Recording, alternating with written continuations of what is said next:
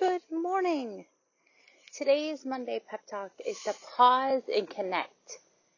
And I know that sounds simple, but I was rereading some Brené Brown last night, and she said the more we feel connected is because it's the more that we've connected.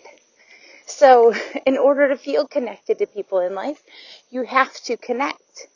So my challenge for you this week, your Monday Pep Talk, is to reach out to one new person a day that you've been missing because of this whole new crazy lifestyle that we're living.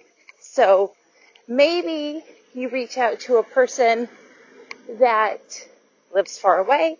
Maybe you just reach out to a neighbor. Whatever it is, reach out, connect. Because the more you connect, the more connected you feel. And I am also a fan of social media friendships. So don't discount those too. If you've been quiet on different platforms where you've developed deep relationships, add that to your list and reach out to those digital friendships you have that I'm sure someday will probably become in real life ones. Okay, you've got this. Happy Monday. I am so dang proud of you. I'm so glad you're on earth with me right now.